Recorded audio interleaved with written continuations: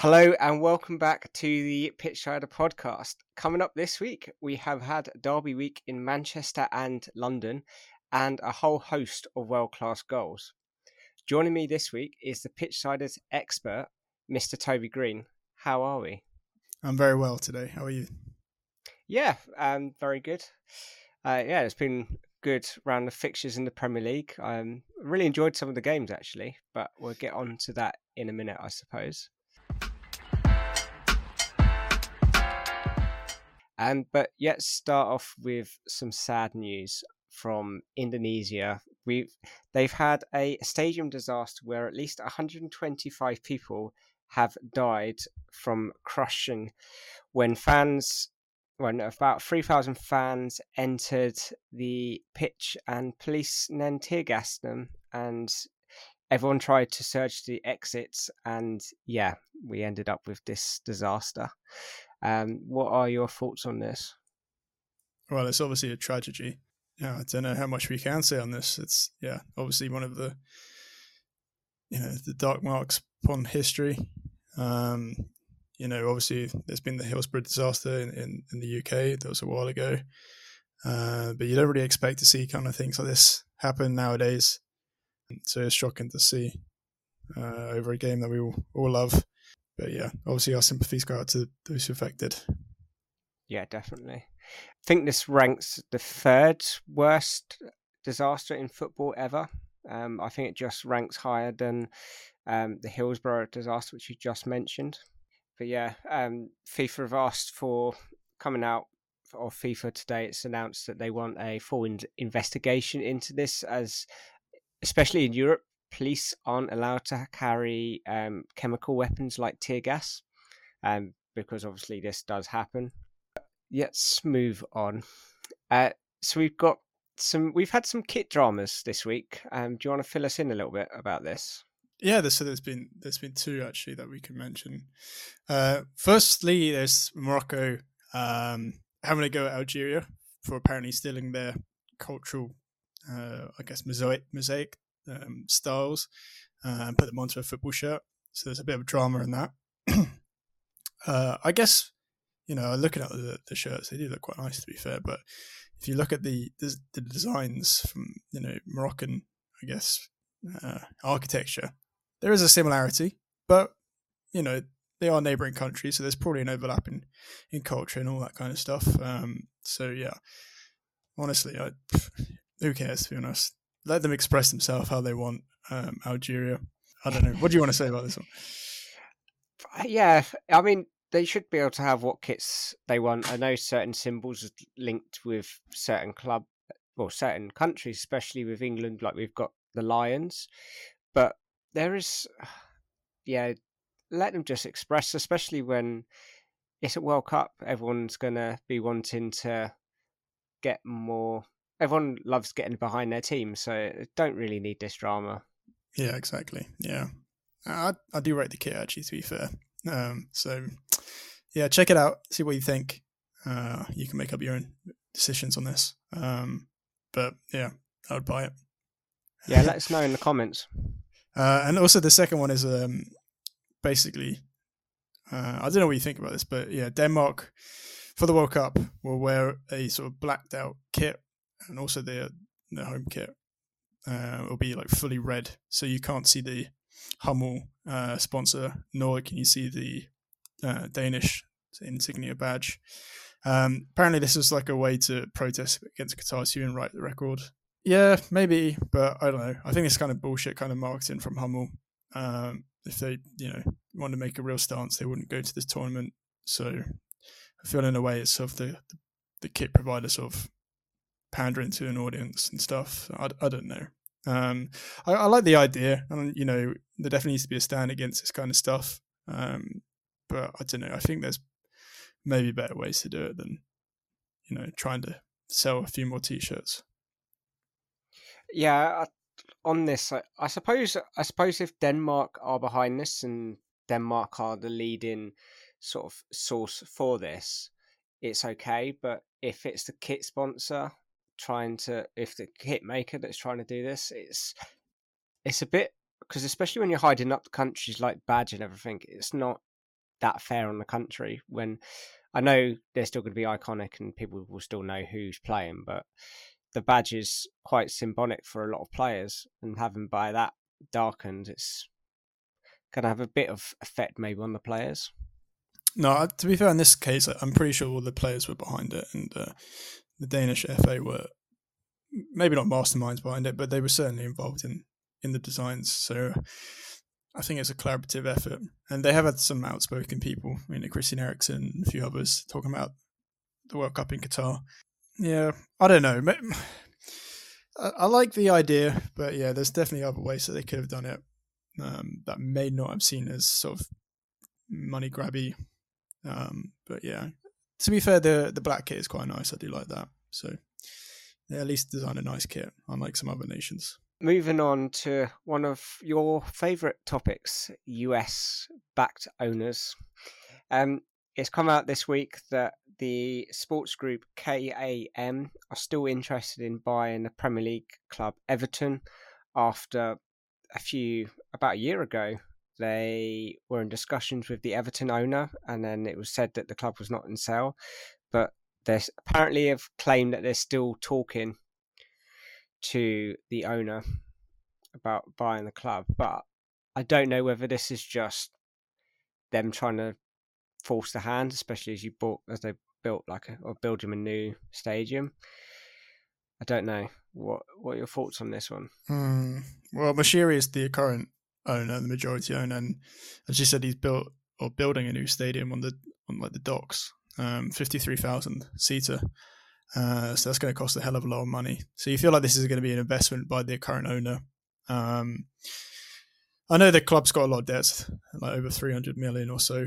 So maybe that'd be an incentive to sell. But you think that, investing in a stadium is sort of a long-term ambition from the current owner. So I don't know. It was hard to see if this one does go through, especially after Moshiri said that it was not for sale. But, everything's for sale for the right price, I guess. And the Premier League is one of the most attractive leagues for American owners to buy into nowadays. So maybe we'll see a big offer for Everton. They've spent pretty poorly in the past with a lot of money that they've had. So, throwing money at Everton may not be the solution to their woes at the moment. Bringing it sort of more to the pitch rather than owners. We've had 2 managers sackings this week as well. In Middlesbrough, Chris Wilde, which was announced 6 hours ago. And also Wolves have sacked Bruno Lage.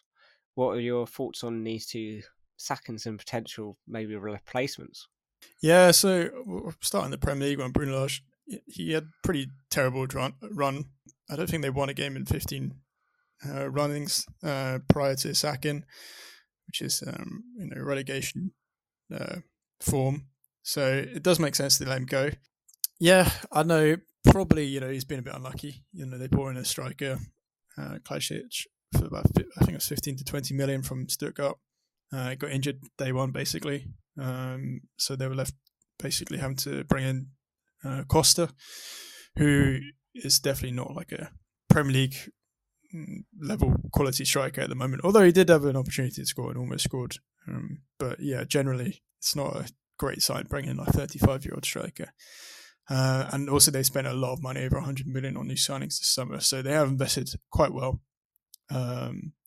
Nunes is quite an interesting midfielder that they brought in from Portugal. So yeah, I think they were looking for better results after this big investment. So yeah, not really a huge surprise that he was let go.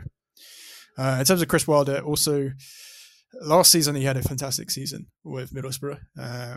Got them quite far into the playoff spots. But this year he's been pretty dire at Middlesbrough, 22nd in the Championship.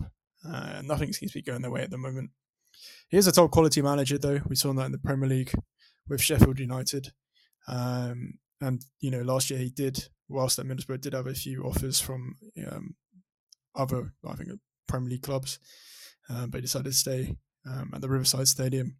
So it'll be interesting to see where he goes from now, whether he'll stay in the Championship or, hold off for maybe a lower Premier League club if one comes available. He's still, I think, a decent manager. So there'll be a few clubs going off for his signature. Is Middlesbrough a perfect sort of fit maybe for Sean Dyche to get back into football, or do you reckon he should maybe go to more of a hold out and go to a Premier League team? Maybe Wolves, but I suppose Wolves would probably go with some Portuguese manager.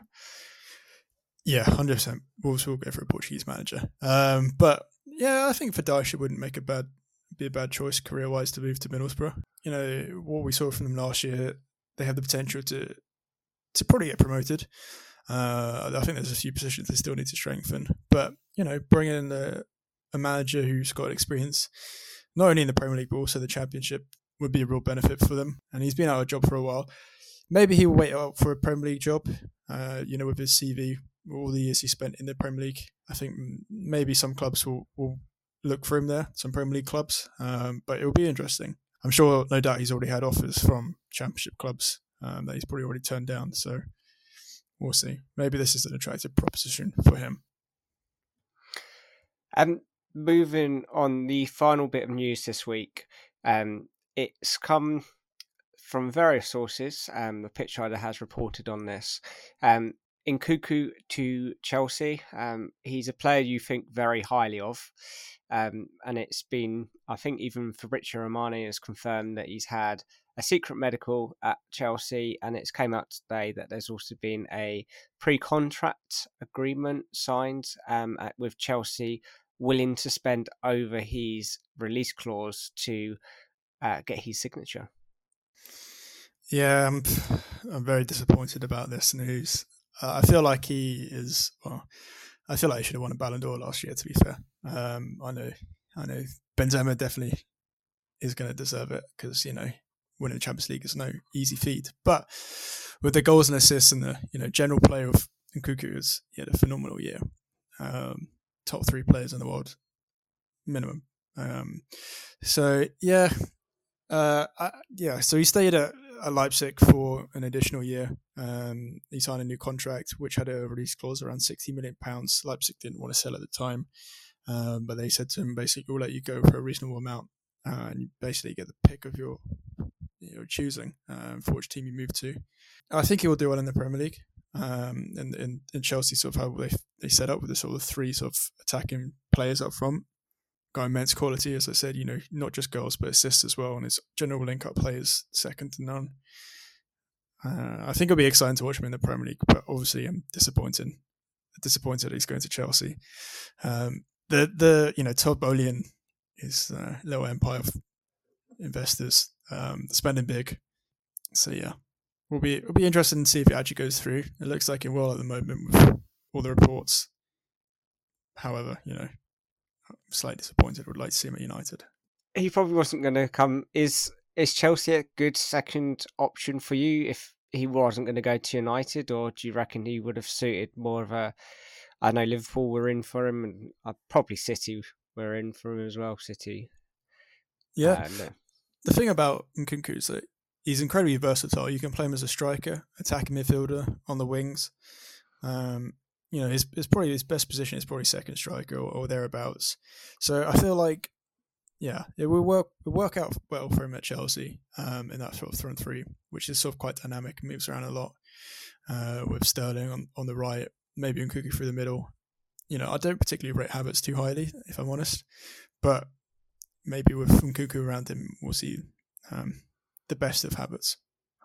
Yeah, we'll see. Maybe they'll buy another player at Chelsea. Maybe they'll buy another left winger or something to complement the trio. I don't know. I really don't know.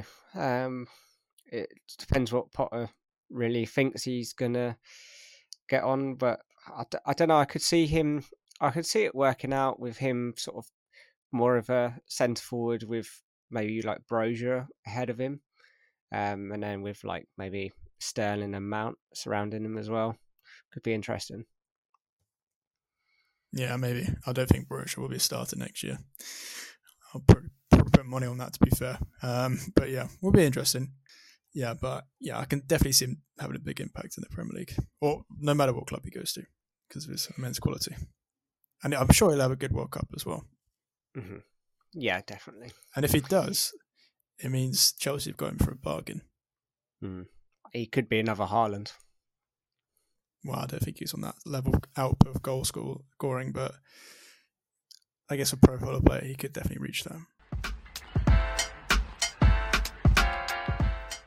Should we move on to the Premier League this week? It's been a big week in the Premier League, so this is going to be the only league we are going to cover this week. There's a lot to talk about. But yet to start off, I'll just go through quickly the scores from the weekend, and then start with the London Derby. Mm-hmm. So we start with Arsenal-Tottenham. Arsenal won 3-1. Bournemouth-Brentford was 0-0. In the other London derby, Chelsea beat Palace 2-1. Fulham lost to Newcastle 4-1. Liverpool and Brighton had an exciting 3-3. Everton beat Southampton 2-1. West Ham beat the Wolves 2-0. And on the Sunday, we had the Manchester derby, which Toby's definitely looking forward to dissecting. City 6, Man United 3. And we also had Leeds versus Villa 0-0. And to kick off tonight, as of recording this, we have Leicester versus Nottingham Forest to kick off in about 10 minutes' time. But let's start with the London derby. Arsenal were very dominant against Tottenham. Did you watch this game? Yes, I did, yeah. What are your thoughts on how this went? Yeah, I agree with you. Generally, Arsenal were quite dominant. It wasn't until the red card, though. I think before the red card for Emerson, Tottenham were a lot better, just generally. You know, whenever you go down to 10 men, it does affect you. And they did have to play half an hour with 10 men. But prior to that, yeah, it was quite I would say more evenly matched game, although Arsenal were the better side. I feel like Xhaka this year has turned into an absolute phenomenal midfielder. I know a lot of Arsenal fans were calling for his head probably last season, but this year he looks phenomenal. He's had a great start to the season. 2 goals, 3 assists in 8 games for a defensive midfielder. But yeah, generally Arsenal looked phenomenal. Great link-up play. We've seen it throughout the whole season so far. How Arteta wants to set them up. A bit similar to City, I guess. You know, quick movements, quick transitions, and quite high press. Particularly, you know, in the midfield and even the defence, like pushing the opposition's attackers. So it kind of worked out well for them. And then I don't think Tottenham really responded well to how Arsenal started. We saw 5 substitutions made in the 70th minute or so by Tottenham, which I guess, you know, is a bit of a roll of the dice. But Arsenal looked more in control throughout the whole game, and I think Arteta will be very happy with this derby win. Yeah, I think these 5 substitutions that were made definitely killed the game off for Tottenham. They went very defensive. I think 3 of the 5 players that came on were defensive players with another defensive midfielder as well. So I think they were, because they took off like Son and Richarlison for these changes. So it was very much, we're going to try and defend and not make this really embarrassing because we are really poor in this game. Yeah. I don't know. We saw, you know, the first appearance for Oliver Skip, first time in, I don't know how many, like a year probably. But I know he's coming back from injury, but he's definitely not the player that you want to see come on to make an impact. Yeah, Arsenal look to be pretty good in the Premier League. I think they're still top, aren't they? Yeah, by 1 point. You know, I don't think they'll challenge for the Premier League. It's a long way to go in the season. But, you know, if they keep picking up wins like this, they can definitely finish maybe second. Even, you know, third, second. That's pretty much Yeah. Yeah, I think they will drop their... they don't, for me, they don't have, and if they lose Jesus, they're pretty like, they're not got a sort of replacement for him or a backup to him. I think they've got Nketiah, but he's not really the backup player you want to go and win you the league. They've got a good starting 11, but the only criticism I would have is of Jesus. There was a couple of times when Saka put the ball across, and bringing in the City game quickly, if we watch Haaland will always try and, I don't know, put some body limb to sort of put it into the back of the net. Whereas there was a couple of times the ball skirted across that 6-yard line, and he just didn't go and attack it. He just sort of like was further back. I don't think he would have reached it in time, but he's not as natural striker, I don't think. Well, they are very different players. I don't think you can compare the two in the play styles. Obviously, Jesus is more, involved in build up and just setting the whole tempo. He's already got, he's got 8 goal involvements in 8 games, so I think it's hard to criticise him. Maybe he could have got another goal in this game, but he definitely, he scored and they won 3-1. So it's not really a bad result for him. I definitely think he can get probably 20 goals in the Premier League this year. So that's definitely a great return for Arsenal. Mm-hmm. Yeah, but this was one of the more interesting games of this weekend. But there have been some crackers this whole weekend. Where would you like to move to next? I think the next biggest one, or the most interesting one for me, was the Liverpool-Brighton one, which ended 3-3. Obviously, we know the quality of Brighton at the moment. However, they've gone through a new manager. After Potter left, they brought in Derbies, the Italian manager. And it looks like to play in like a similar system to how Potter played, which obviously is understandable. It's the other players know, and they're used to it. So it sort of set up for quite an interesting game, attack versus attack, particularly with how Liverpool have been defended as of late. But in particular, Leandro Trossard, he did get a hat-trick. He was phenomenal in this game. His evolution since joining Brighton has been second to none. He's in the Belgium squad. He has been for a few years, but he's in and around the first team now. And 6 goal involvements and 7 games for him is very good return. And you got to give credit also to Liverpool, and particularly Firmino. A lot of people were saying that he would leave in the window. He didn't leave, and he looks to be a really important player now. He will be for the rest of the year, I can imagine. If he left, I think Liverpool will be in much, much greater trouble with their lack of established players up front. But Firmino is a bit like Jesus in a way. He's not just a goal scorer, but he's also involved in the build-up and the whole progression of the game. So he's going to be invaluable for this year. And he has also got he's got 8 goal involvements in only 6 games in total, which is quite a good return for him. Very interesting game in total. Some interesting goals. Trossard scored some few nice goals. Brighton are in 4th place now. Liverpool down in 9th. It's really an interesting one to think about how far Brighton can go if their new manager will be able to sort of keep the form that Potter sort of left off. If anything, this is probably a good sign, 3-3, because it's probably easier to strengthen up defensive mistakes rather than allowing your team to score when they aren't scoring. Because in that case, you probably have to bring in a striker rather than, with your defense, you've already got a few defenders you can mould into better players. So, yeah, I think it'll be a positive season for Brighton. I guess last year you would have thought Liverpool would have smashed this game. So, still a long way for them to go this year. Liverpool, there's still a long way to go. I think there's another 30 games to go or something. So it's still anyone's to win, but yeah, you've got to question Liverpool here. Are they missing Mane? I mean, they've got players that are starting to come back, but are the players that are injured first team players? No, I think what they're missing is, Van Dijk's ability to defend, Alexander's ability to defend, which has gone downhill massively this year, and his output as well. Yes, Robertson was injured, but Tsimikas has looked as good as him, if not better, this year. And they brought in Milner, who hasn't looked off the pace generally so far this season. I feel like their lack of squad depth might catch up with them this year more than in the past. I guess in the past they've been able to rely on Salah's output and the mad scoring abilities of Mane and Salah, but this year Salah hasn't done too well. He's only got 2 goals.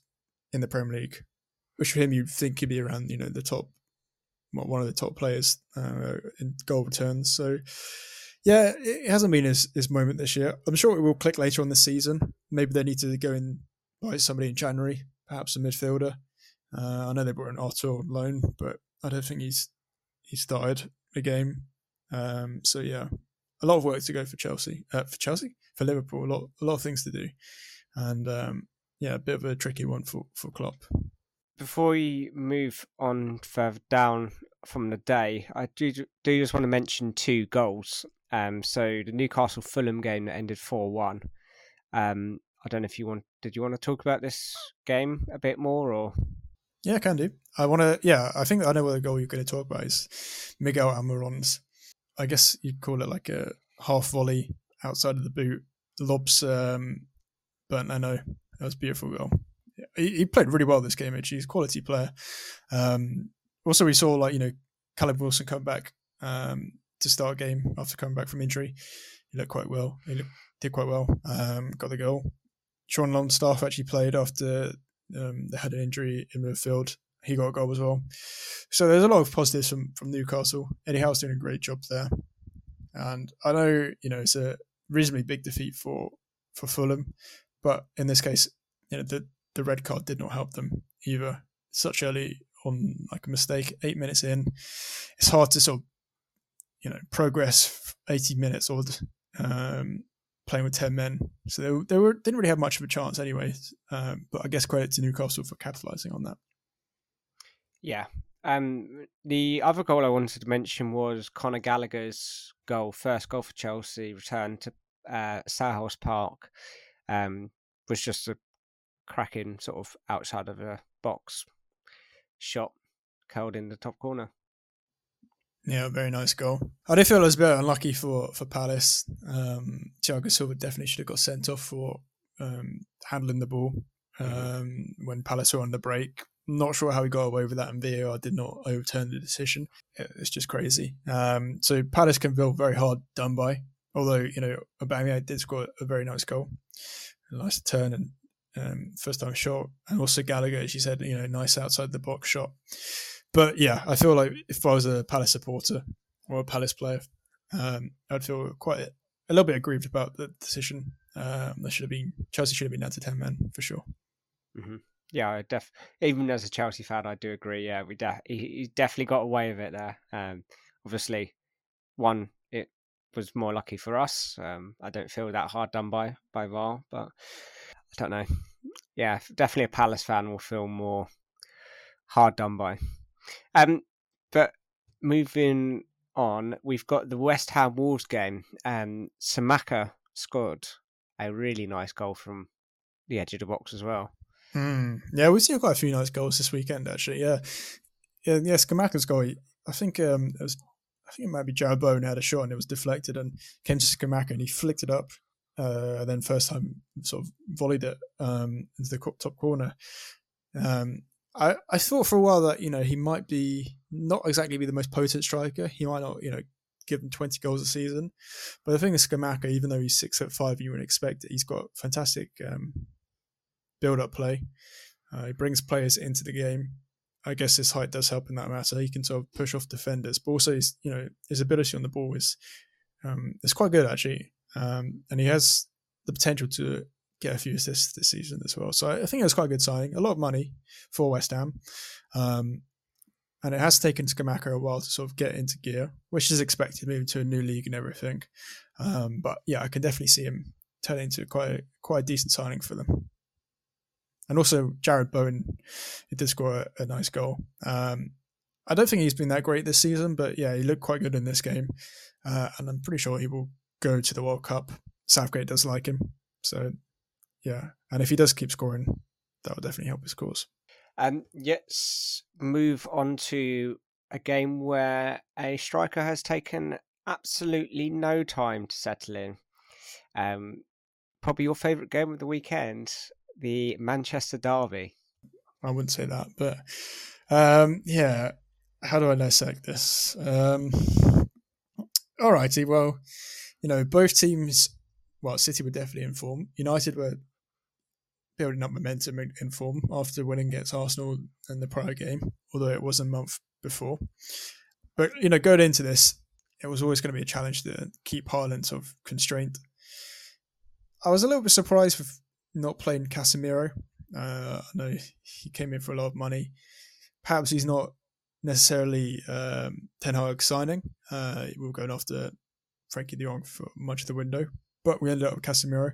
I would have expected him to play in this game, in these big moments. He did not. And from the get-go, we looked a little bit.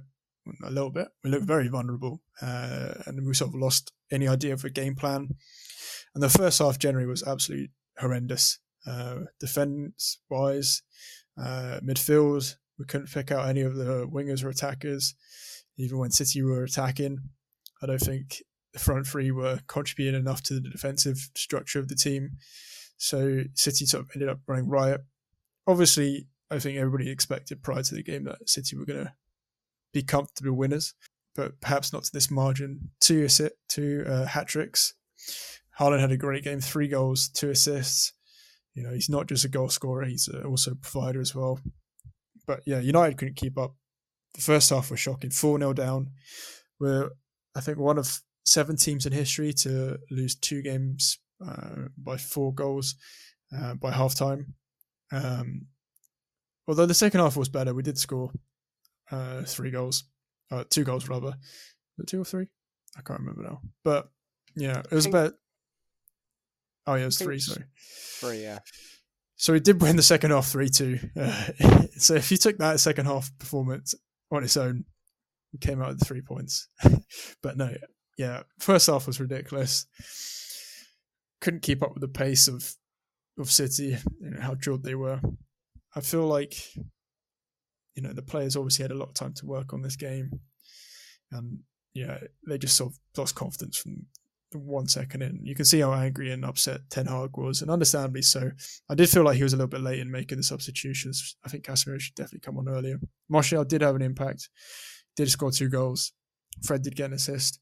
But it was all a little bit late on. And, Varane did get injured. He was off the pitch when City did score from the corner. And then I think for the following goal, he was sort of slightly at fault.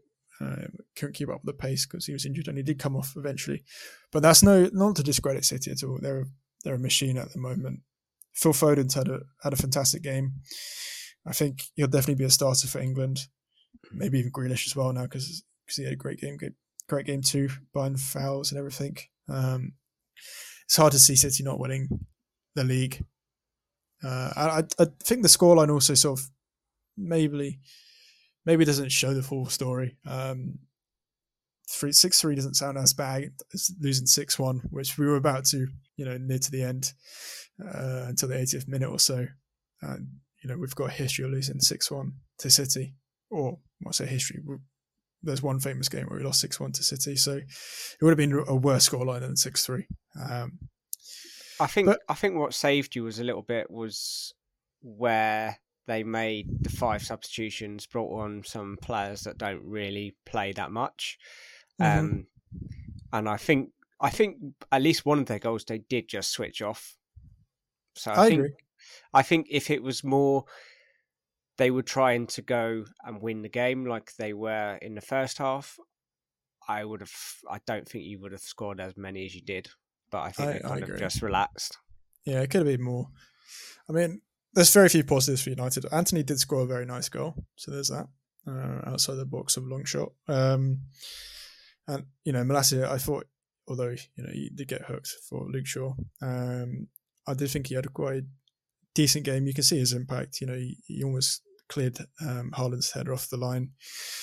But yeah, as I said, City are a machine. When you got such an output from all their players, they didn't even play a defensive midfielder this game, and they didn't really phase them at all. With the quality of passing, they could just get around any player. Irresistible to press. They no doubt have won the league. The question that, I'm saying this like 8 games in, but I think we all know that with the quality they've got on their starting 11 and on their bench. But yeah, it'll be interesting to see how well they can do in Europe. If they can transfer this form into Europe, into the Champions League, onto I guess some would argue the biggest stage. then I guess they've got a real chance to be contenders to win the tournament.